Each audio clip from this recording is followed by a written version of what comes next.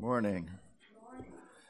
Yeah, the scripture today is from Psalm 119, 129 through 136. Your statutes are wonderful, therefore I obey them. The unfolding of your words gives light, gives understanding to the simple. I open my mouth and pant, longing for your commands. Turn to me and have mercy on me, as you always do to those who love your name. Direct my footsteps according to your word. Let no sin rule over me. Redeem me from the opposition of men, that I may obey your precepts. Make your face shine upon your servant, and teach me your decrees. Streams of tears flow from my eyes, for your law is not obeyed. Praise God. Let's pray as we go to the Word of God this morning. Our Father in heaven, we are here before you. We want to acknowledge you in our midst, and we ask that your Spirit would work in our hearts right now. As the psalmist prayed, we want to ask that you would open our eyes to the wonders of your law. May it be beautiful. May we love it and delight in it. Pray this in Jesus' name. Amen.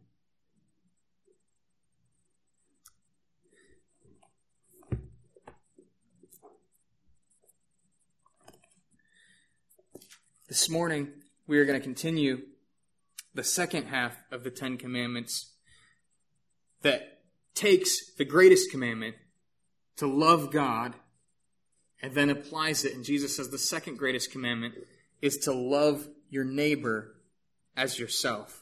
To love your neighbor as yourself. And this morning, I want to relate the two of those together. The Apostle John says in 1 John chapter 4, verse 20 and 21, if anyone says, I love God, and hates his brother, he is a liar. For he who does not love his brother whom he has seen cannot love God whom he has not seen. And this commandment we have from him, whoever loves God must also love his brother.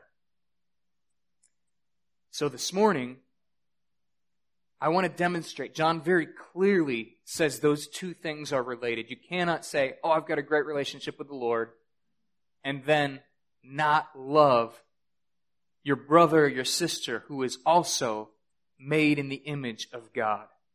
So I want to do two things this morning. My outline is I'm just taking the 6 commandments that we have left, and for each of them, I want to briefly describe how breaking these commandments is a sin against God, because we are made in his image. If you think about it, it's almost surprising that 6 of the 10 commandments God gives do not apply directly to him, but they apply horizontally to our brothers and sisters, to our fellow image bearers. And you might think God is laying down his law. He's on Mount Sinai. He's revealing his holiness, his awesome power. You would think that everything he says is directed towards him.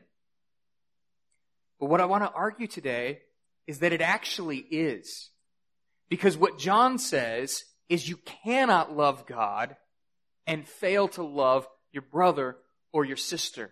And so as we go through each of these 6 commandments, my first goal and objective is to describe how breaking them is a sin against God because we are made in his image. So I'm going to be talking a lot about what it means to be made in the image of God.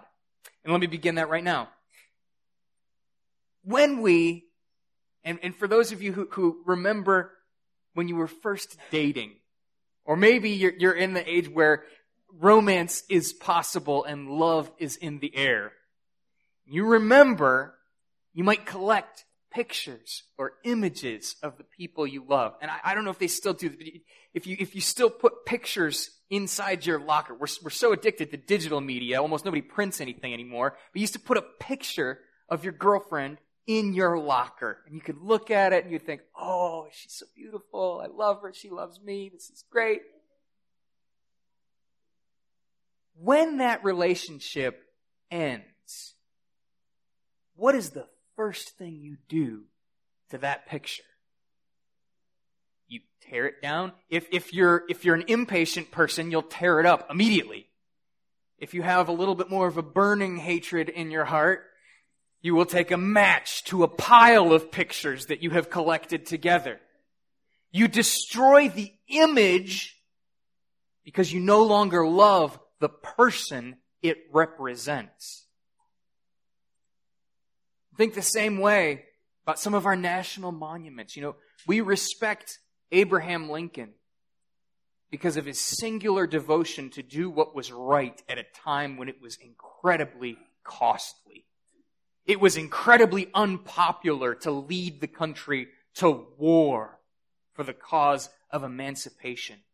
And today, we recognize his courage, his resolve, and his amazing humble leadership. One of the most amazing things I think he said is, he told Northerners, he said, "Do not think that you are better because you recognize what's right and wrong. If you had been born in the South, you would be defending slavery."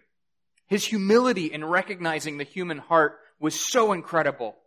And his commitment to doing what was right and leading our nation to war had such incredible courage. He demonstrated such great leadership that we commemorate that man in the Lincoln Memorial. Now think for a second. If you visit the Lincoln Memorial and you were to take a sledgehammer and smash his head, no one would say, it's just a statue. It's not a big deal. It's fine. No one would say that. Because it's so much more than a statue. It represents his courage. It represents his commitment to do what was right when it was costly. It represents his leadership in a time when we desperately needed leadership. And so defacing the image defaces his legacy. And we would hate to see that. Scripture teaches very clearly, Genesis chapter 1, all of us are made in the image of God. Human beings uniquely bear the image of God. So in the last 6 commandments, as God tells us how to love Him by loving our neighbors, we are loving God by respecting the image of Himself that He has made, that each of us reflect. And so as I go through each of the 6, the first thing I'm going to do, briefly meditate on how each of the 6 commandments reflects on the image we bear and ultimately reflects on whether or not we truly love the Lord. Second, I want to show how Jesus explained each of these commands in the Sermon on the Mount, because it's easy to think, the commandments, you shall not murder, you shall not commit adultery, you shall not steal, you shall not lie, you shall not covet.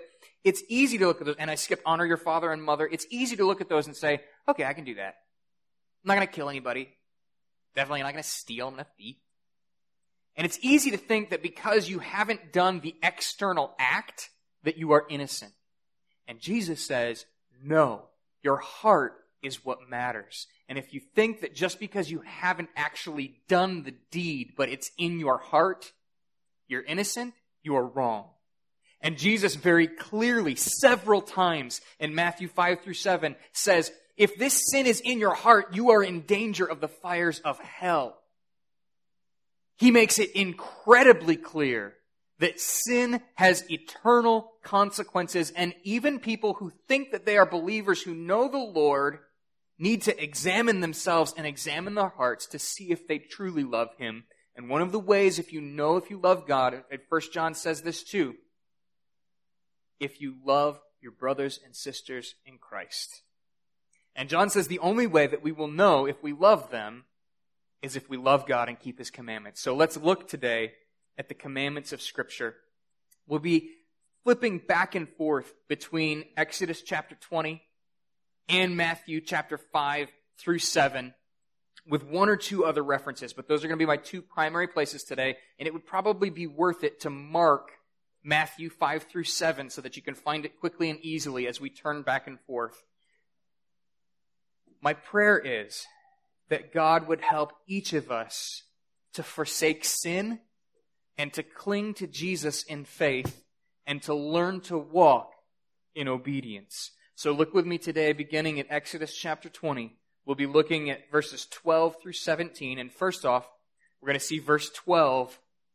the command to love your parents. Love your parents. That's my first point for today. Verse 12 reads this way: Honor your father and mother, that your days may be long in the land that the Lord your God is giving you.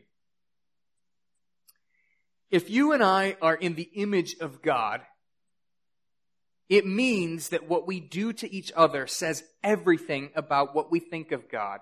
Just as the way that we honor or dishonor the Lincoln Memorial says what we think about Abraham Lincoln, or the way we love a picture of someone, or the way we burn a picture of someone, says everything about the way we think about that person. Part of bearing God's image, and this is only part of it, because not everyone is able to be a parent, but part of bearing God's image is bringing other little image bearers into the world. And our children bear our image. Some of you have never seen me without a beard. I have a very prominent dent in my chin. And if you look at all of my kids, each of them have a lesser dent. They look like their daddy and their mama, both. Our image is shown in our children, both in our physical resemblance and, for better or for worse, their conduct. And if you dishonor your parents who brought you into the world, you are dishonoring the God who brought us all into the world. One of the first and most basic ways that God instructs us to love our neighbors as ourselves is to love our parents who gave us life, and to recognize the debt that we owe them for caring for us, as God has given all of us life and cared for all of us. Kids and young adults, let me say to you very clearly, you may break this commandment through disobedience. There are times when your father or your mother will ask you to do something and you will not want to do it. And when you disobey, you break this commandment of God. And when you break this commandment of God, you are saying to God, I do not love you, and I do not care about you, and I do not love my parents, and I do not care about my parents. Disobedience is a serious sin. For those of us who are a little bit older, there comes a time when your parents do not command you to do things in the same way that they do when you're young.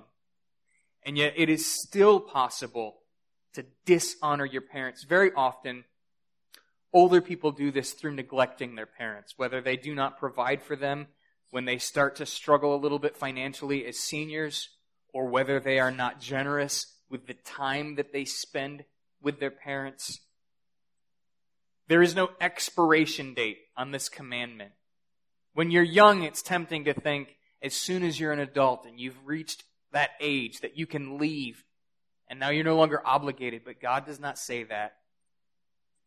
So I've described a little bit about how the image determines why this is right and good and how it relates to loving God. Go to Matthew 15. This is one of the only references that's outside of the Sermon on the Mount.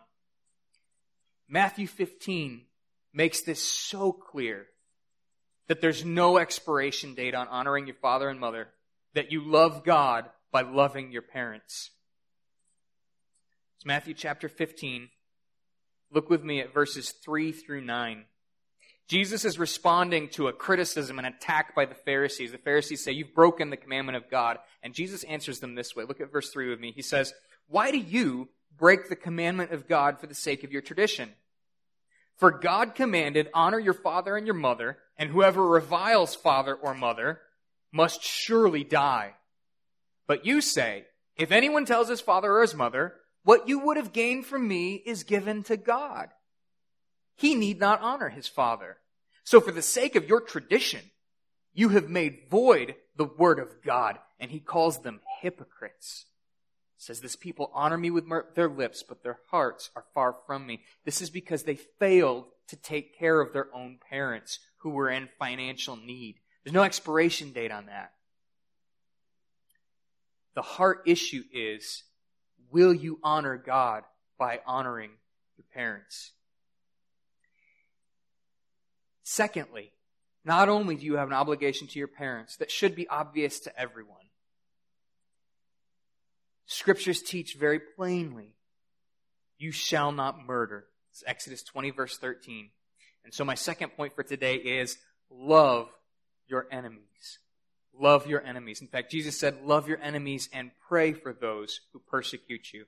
First, how does image relate to this? If you murder, you are in a very violent and graphic way defacing the image of God.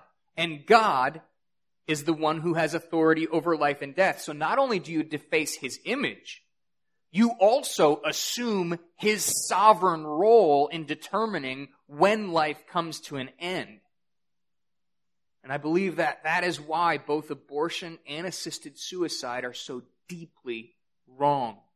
Not only do you destroy someone made in God's image, but you also assume the place of God in determining when life will end. Let me say very clearly, this is not translated, you shall not kill. That's the older King James translation. There is a difference between killing and murdering. It does not mean the same thing, so let me explain why. Murder is killing without the authority of God. Murder is killing with wrongful intent. There are two ways that it is proper and right at times to kill another human being. The first is soldiers who are fighting a just war have the right to kill the enemy. They are not breaking the commandment, you shall not murder. Paul says in Romans 14 very clearly that the government bears the sword and has a right and a responsibility to lead just wars. In that context, that actually points to the second possibility of a right kind of killing, because Paul is arguing that when you violate the laws of your country, you run the risk of capital punishment, of the government taking your life for your crime. And so police officers, in a moment of service, protecting the citizenry, sometimes take life. That is not murder. And governments still sometimes practice the death penalty for those who have committed crimes that we believe are worthy of death. Let me pause for a second. I didn't actually say anything about this verse, but the commandment to honor your father and mother has the pain of death to it. There is a real possibility that if your son or daughter rebels to such a point that they have grievously sinned against their parents, the parents actually had the right in the Old Testament to take them before the priest and the community would stone them.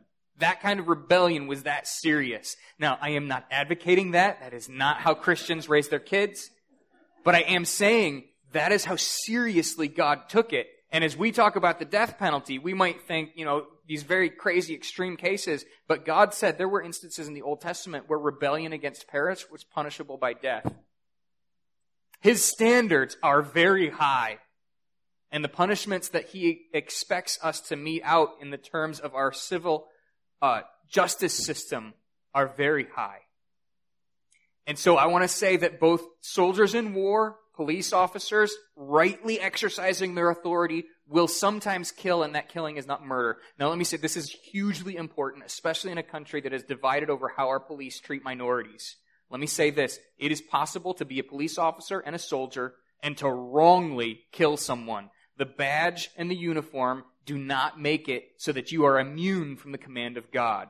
There are people who have wrongly abused their authority. There are unjust governments. I am not saying that God gives those people a right to ignore this commandment, but I am saying there is a right way to exercise that divine authority, and we need to recognize that and acknowledge that. You might also mention, since I have said that there is a right kind of authority to exercise that discretion to sometimes kill, God has entrusted the civil authorities with the enforcement of his rules and laws.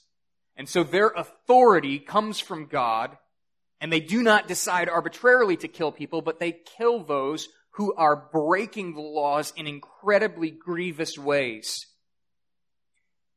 I mentioned euthanasia a minute ago. You might be tempted to say, doesn't a physician have the wisdom to know when someone is medically hopeless, and so they exercise a mercy killing? Doesn't a physician have the authority to take life at times? And I believe the biblical answer is absolutely not. When God gives governments the authority to enforce the law with lethal force, either through soldiers or through the judicial system, their function very clearly is to uphold moral law. The person who is sick, who may never recover, who may be in great pain, has not broken a civil law. There is no clear standard for saying this person deserves to die now.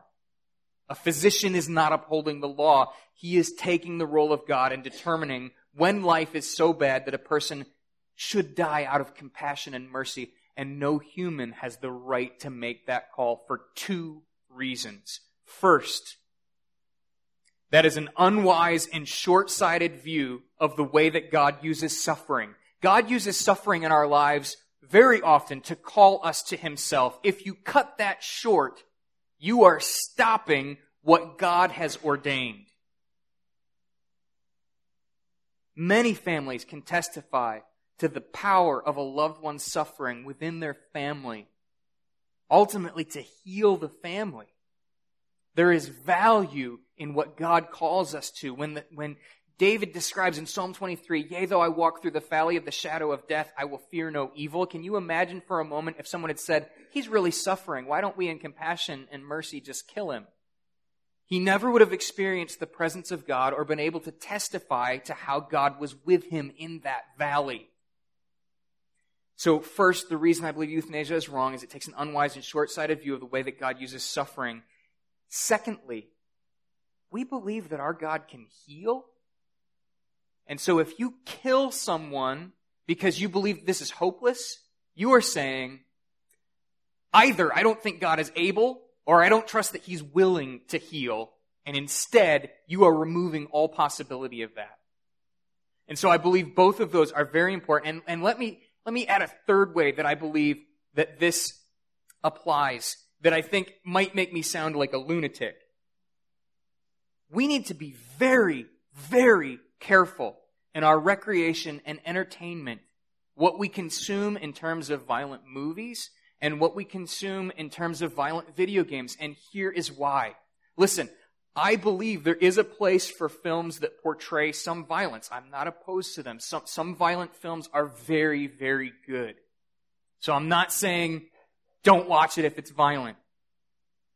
But here's the key difference. And this is why I think video games in particular are hugely damaging to the way that we treat life. A soldier or a police officer, and I would love it if my sons grew up and had the courage and the wisdom to know how to use deadly force. They are trained to know, and good mature people are trained to know right from wrong and to recognize dangerous situations. The wisdom that goes with the responsibility is incredibly important in having the decision to kill or not to kill. There is not a video game in the world that teaches you wisdom and discretion or the sacredness of life. I believe there is a time when killing is appropriate and we should not be afraid of it, but we should humbly and fearfully, recognizing the sacred command of God, use the authority that He gives us. But a casual, sitting on a couch, eating Doritos, drinking Mountain Dew, murdering of people on the screen, does not give you that sacred wisdom and discretion. I mentioned in Sunday school, I had a prof, he was a sergeant in the Marine Corps. He served in Vietnam. He sent people into battle. His friends died. He was covered with their blood. He had a sacred honor and duty to lead people into life and death situations, and video games know nothing about honor or duty. So I want to say very cautiously and very carefully, I do not believe it's healthy to take life in a recreational setting. And if you think that you can say, well, it's not real, then let me call you to recognize what Jesus says about anger. Jesus takes this to a heart level. Let me read what he says in Matthew chapter 5, verses 21 through 23. Recognizing that what I've just said it may seem crazy, but notice what Jesus says about your heart attitude and how you look at other people. So go with me to Matthew chapter 5, and Jesus is going to talk about this very commandment. He says, starting in verse 21, "You have heard that it was said to those of old, 'You shall not murder,' and whoever murders will be liable to judgment." And that's true. The judgment for breaking this commandment in the Old Testament was death. But Jesus says, "But I say to you that everyone who is angry with his brother will be liable to judgment. Whoever insults his brother will be liable to the council. And whoever says, 'You fool,' will be liable to the hell of fire." Jesus takes both the command and the punishment to an incredibly high level. He not only says that the command includes your heart attitude towards your brothers and sisters, but that the punishment is not just the termination of life, but it is an eternity in hell. He takes killing incredibly seriously, and he says it happens in your heart when you are angry and when you continue in anger. Let me say, if you leave anger in your heart today, you are in danger of hell. Jesus' words are incredibly strong, and I am tempted immediately upon reading them to offer you grace so that we don't fear.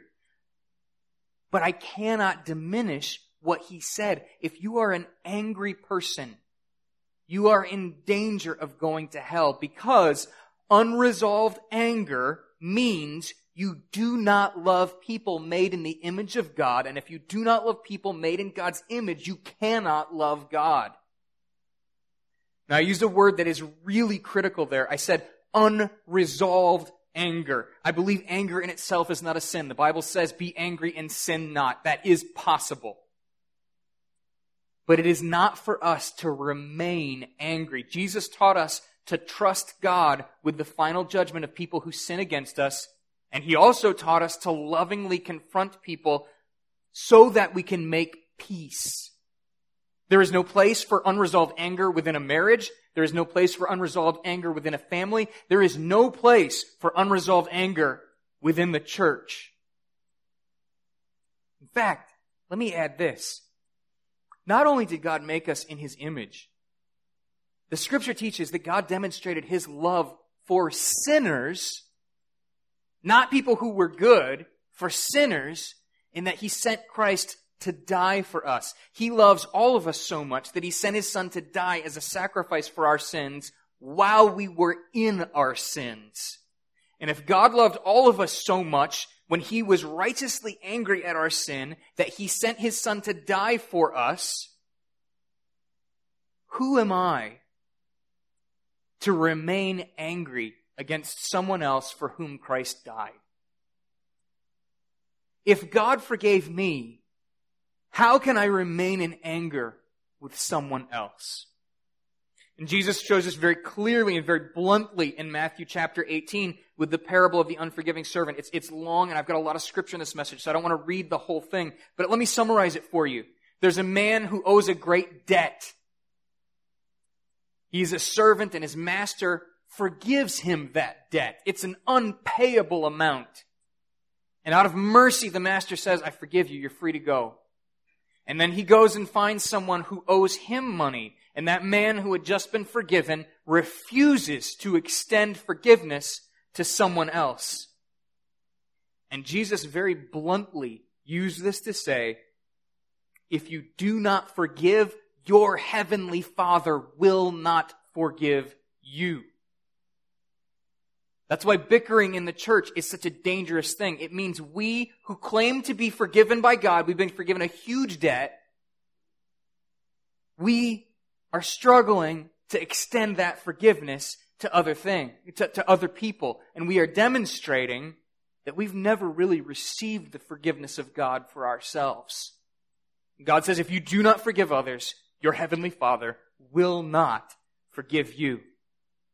So let me ask you today, are you allowing anger to simmer in your heart? Or do you look at life and treat it casually? Do you, in your recreation and entertainment, think, this isn't a big deal because it's not real? Well, Jesus says very clearly, it doesn't matter if it's real or not. What matters is your heart. If you look at someone made in the image of God and you think it's okay to casually kill them and that's even fun, you are not recognizing how sacred human life is because we bear the image of God. Killing should never, ever be fun. It is a grave responsibility. Jesus says, if you have murder in your heart, regardless of what your actions have done, you are breaking the sixth commandment.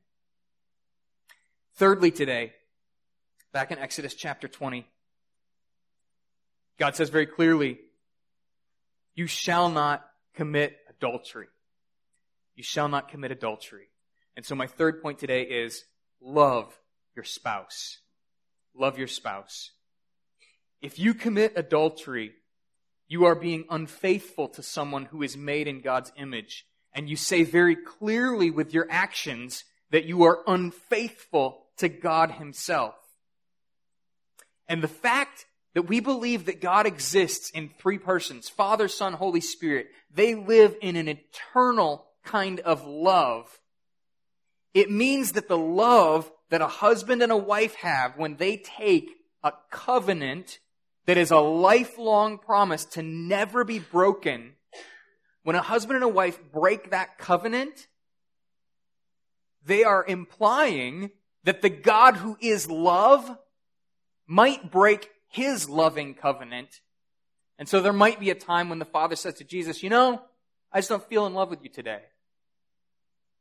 That would never happen. And that's why the command to love your spouse, to not commit adultery, is so sacred. Because we reflect the character of God in our marriage.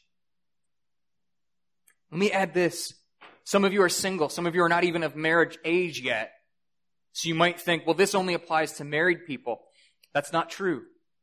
Look with me at Matthew 5:27 through 30, and Jesus very clearly says, you have heard it said, you shall not commit adultery.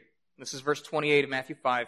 But I say to you that everyone, married, single, does not matter, everyone, man, woman, does not matter, who looks at a woman, and I would add in our context, or a man, with lust in intent in his heart, has already committed adultery with her in his heart. And this is how serious Jesus says that offense is. If your right eye causes you to sin, tear it out and throw it away. For it is better that you lose one of your members than that your whole body be thrown into hell. And if your right hand causes you to sin, cut it off and throw it away. For it is better that you lose one of your members than that your whole body go into hell. Again, He has upped. The command is a heart issue, not just something that's physical. And He has upped the penalty from being a termination of life. The death penalty was applicable for adultery. Now He says the penalty is an eternity in hell. This is incredibly serious. This is a problem for both men and women. This is why pornography is so evil, because it makes it so easy to commit adultery in your heart. Parents, let me say, you have got to protect your kids from pornography. You've got to make sure that they do not have access to it, and that as they raise up, as you raise them, as they grow, as they have the ability to go find it apart from you, you've got to teach them how deeply wrong it is. So in their hearts, they don't desire it and they don't desire to go looking. It is enormously tempting and it is incredibly easy. Jesus says, if you commit adultery in your heart, you are in danger of hell. Now, let me say this. The blood of Jesus cleanses us from all sin. I don't want to diminish the grace that God makes available to us. But the danger is that we would claim grace and continue in sin. If you are content to live in sin, do not claim the blood of Jesus for yourself. You are abusing the grace of God. Scripture says very clearly in Hebrews, you will fall under condemnation. Your conduct shows whether or not you have trusted the grace of God. And if you believe that it's perfectly okay to divorce a spouse and then go marry someone else just because you want to, and you think, okay, well, I'm not committing adultery because my divorce has been finalized,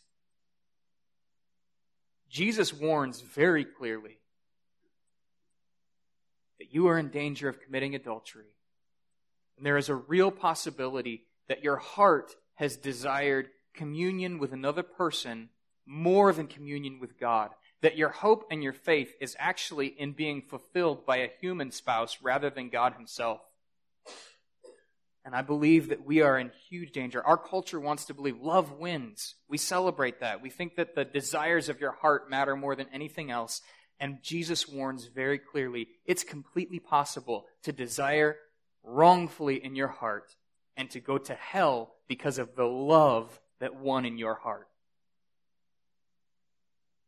Fourthly, Scriptures teach us to love generously. Go back to Exodus 20 with me. Exodus chapter 20 says this.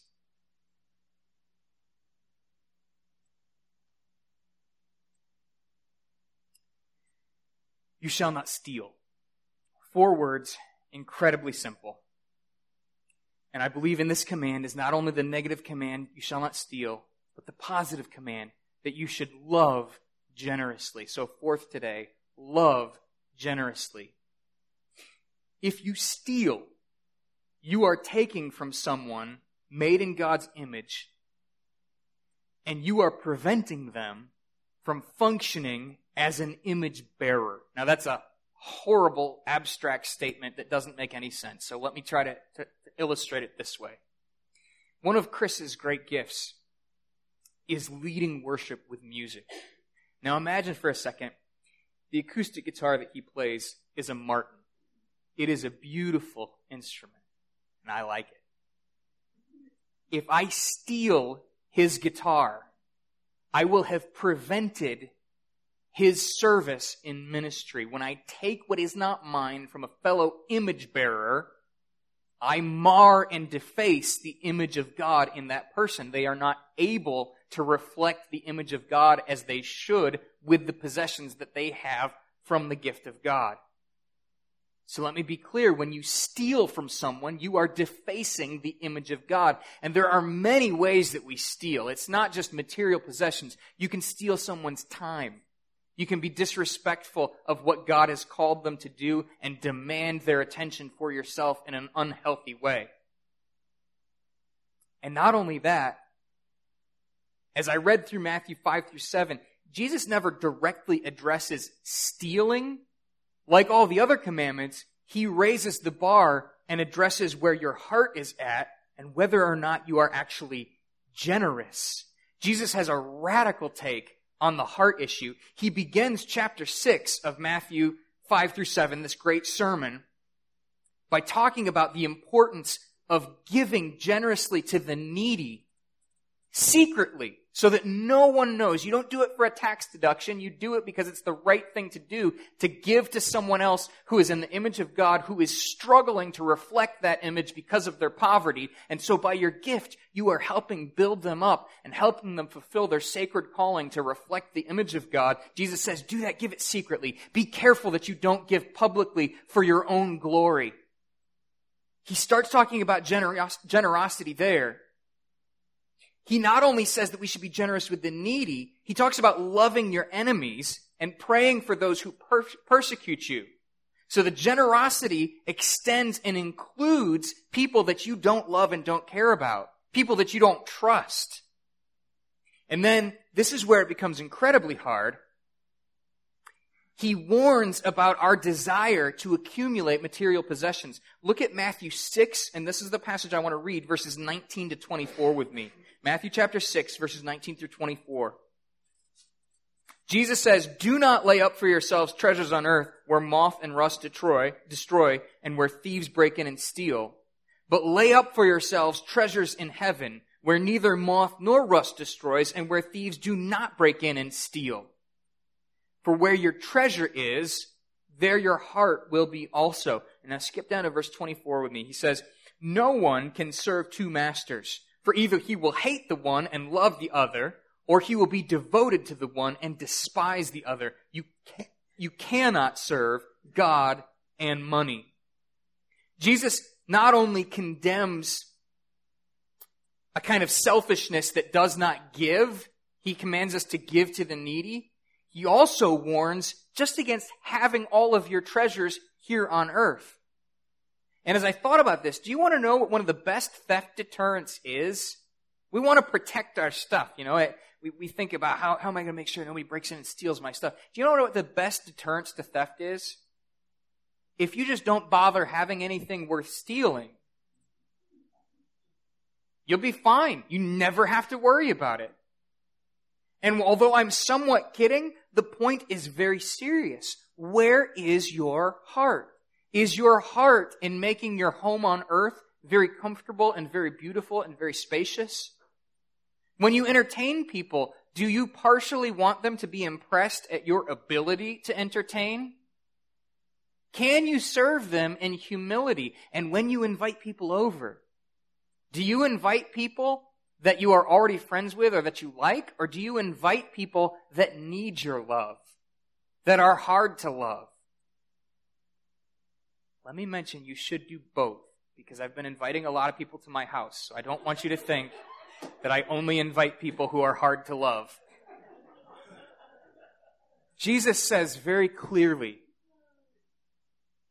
we are to be generous with everyone. The danger of collecting things on here is that your heart will not be on God, the good giver of gifts. Your heart will be on your material possessions. And he warns you cannot serve God and money. And if you have lived a life of serving money, there is a real chance that you will not see God when you die. Fifthly, we are commanded to love honestly. In Exodus 20, it says, you shall not bear false witness against your neighbor. So let me describe in a New Testament way. And I believe this is not a contradiction. This is Jesus just explaining the heart that always should have been with this commandment. It says to love honestly. If you lie, you are destroying fellowship between two image bearers. Can you imagine for a second if the Father lied to the Son? That would never happen. I'm almost uncomfortable even saying it out loud because it's so deeply wrong. But if you lie to someone who is made in God's image, you have said, I have no problem lying to God. I can see my fellow man. I can't see God. I might think wrongly. I might think and be tempted to think maybe God doesn't know. That's not true. But I can see my fellow man. He reflects the image of God. And if I have no problem lying to him, I believe the scriptures teach very clearly I have obviously no problem lying to God because I act as if he doesn't know. We cannot love each other if we aren't honest. And like adultery, lying is a direct assault on our ability to reflect God's image. So look at me at Matthew 5, 36, 37. This actually directly applies to the same commandment because the original commandment is talking really in a context of court, but Jesus again takes it outside of that context and he says this. Again, you have heard it said to those of old, you shall not swear falsely, but shall perform to the Lord what you have sworn.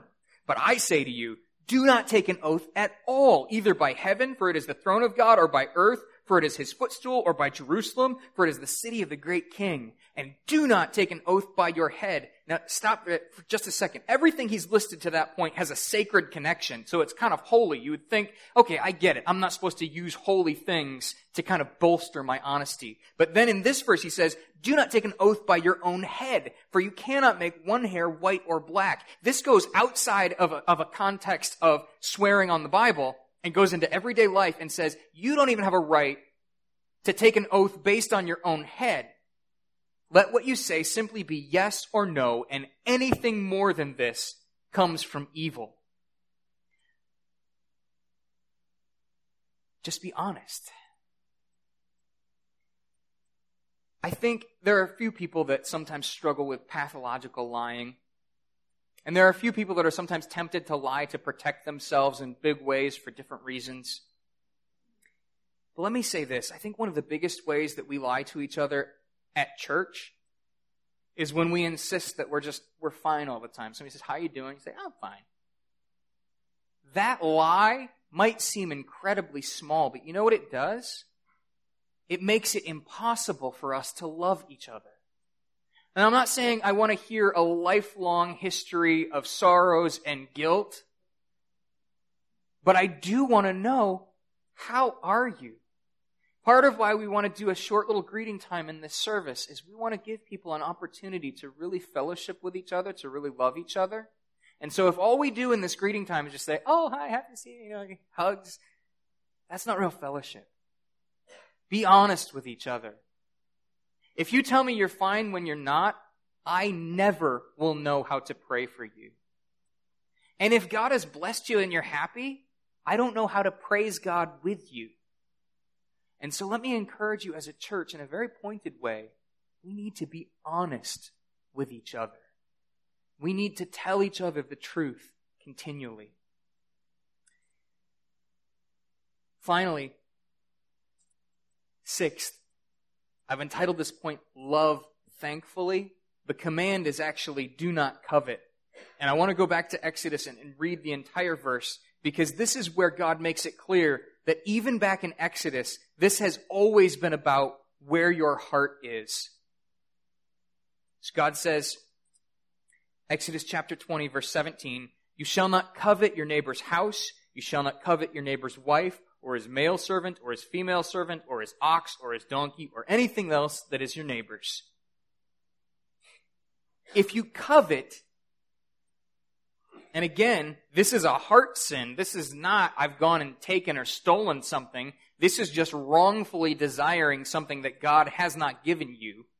If you covet, you are demonstrating that you are not comfortable in the way that God has made you to reflect His image. You are accusing Him of making a mistake when He made you, and you are desiring what He gave someone else. As the body of Christ, God has given each of us unique gifts. God has given me a gift to preach, which I am still developing and still growing in. If you think that's the only way that someone can serve God, and God has not given you that gift, you are coveting a spiritual gift, and you will not serve Him with the gift that you did receive. And in the same way, if your heart is full of greed for someone else's possessions, it means you are not thankful for the possessions that God did give you.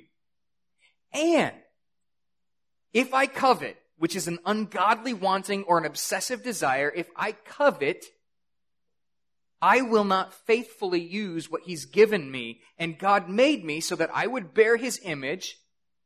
And when I am greedy or showing that I need something that I don't have, I am displaying to the world that I think God is greedy and needy and needs things that He does not have. My image, when it is broken and marred, says untrue things about God. And that's, Jesus says it this way in Matthew 6, 25 to 34. This is how we combat that sinful desire. Jesus says, therefore I tell you, do not be anxious. Anxiety is something that says, I don't think God is actually really in control. It says, don't be anxious about your life, what you will eat or what you will drink, nor about your body, what you will put on. Is not life more than food and the body more than clothing? Those are two of our most basic needs. And Jesus is saying, don't worry about those two things that you need to survive. Look at the birds of the air. They neither sow nor reap nor gather into barns, yet your heavenly Father feeds them. Are you not more value than they? And which of you, by being anxious, can add a single hour to his span of life? And why are you anxious about clothing? Consider the lilies of the field, how they grow. They neither toil nor spin. Yet I tell you, even Solomon in all his glory was not arrayed like one of these. But if God so clothes the grass of the field, which today is alive and tomorrow is thrown in the fire, will He not much more clothe you, O you of little faith? Therefore, do not be anxious, saying, what shall we eat, or what shall we drink, or what shall we wear? And I believe that anxiety is directly speaking to the sin of coveting. It's for the Gentiles or the unbelievers. Seek after all these things, and your heavenly Father knows that you need them all. But here's what you do. Seek first the kingdom of God and his righteousness, and all these things will be added to you. Now notice, I titled this point, Love Thankfully, but Jesus doesn't say that thankfulness in itself is the positive way to obey this. You know what he says? He says, seek first the kingdom of God and his righteousness.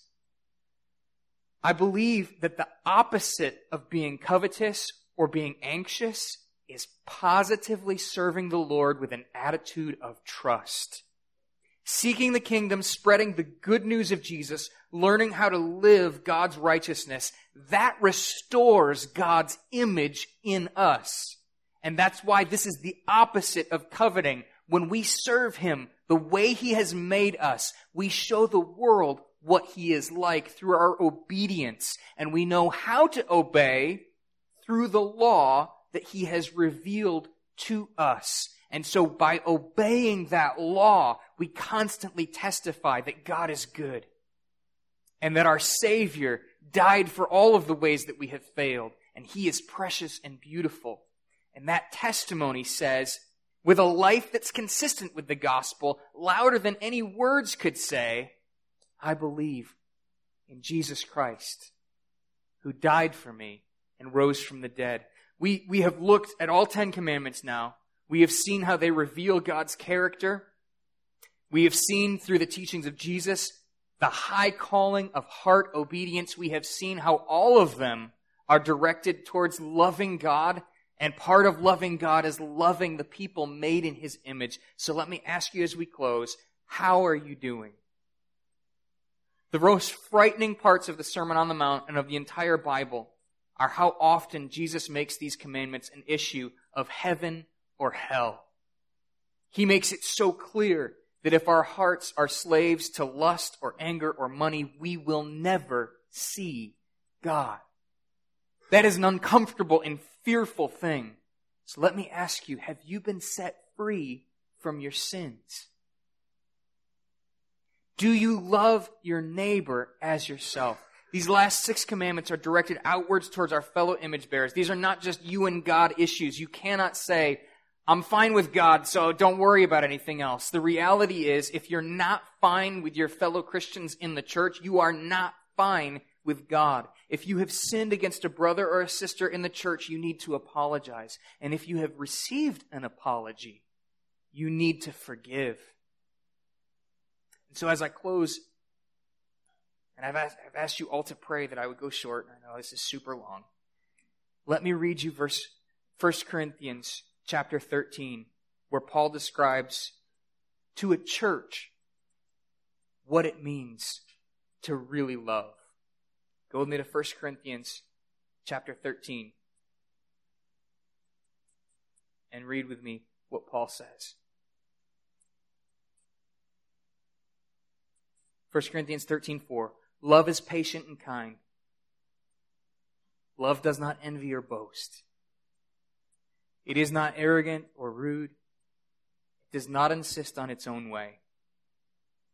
Can you imagine how different our meetings would be if we did not insist on our own way? It is not irritable or resentful. It does not rejoice at wrongdoing, but it rejoices with truth. Love bears all things, believes all things. Imagine the healing that would come if we believed our spouses and our fellow Christians when they said, I'm sorry. But so often we shut them out because we just don't believe they mean it. Love believes all things, and it hopes all things, and it endures all things. And Paul says, by the grace of God, because God is love, love never ends. Let's pray.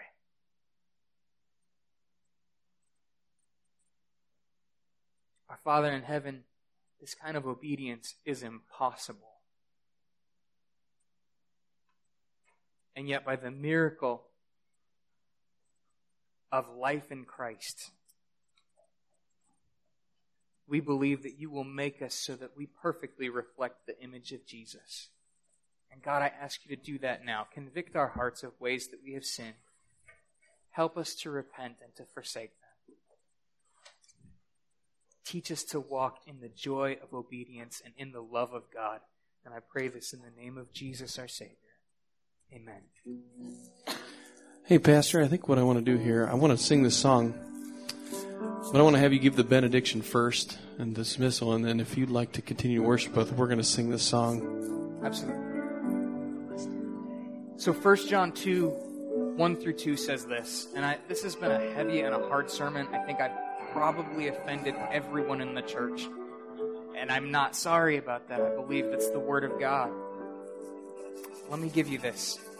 1 John 2, 1 through 2 says this, My little children, I am writing these things to you so that you may not sin. But if anyone does sin, we have an advocate with the Father, Jesus Christ, the righteous.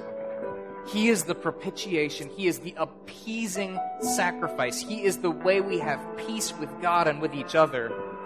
He is the propitiation for our sins. So if you're discouraged today, hope in the precious blood of Jesus and in the power of God that raised him from the dead. Go in peace.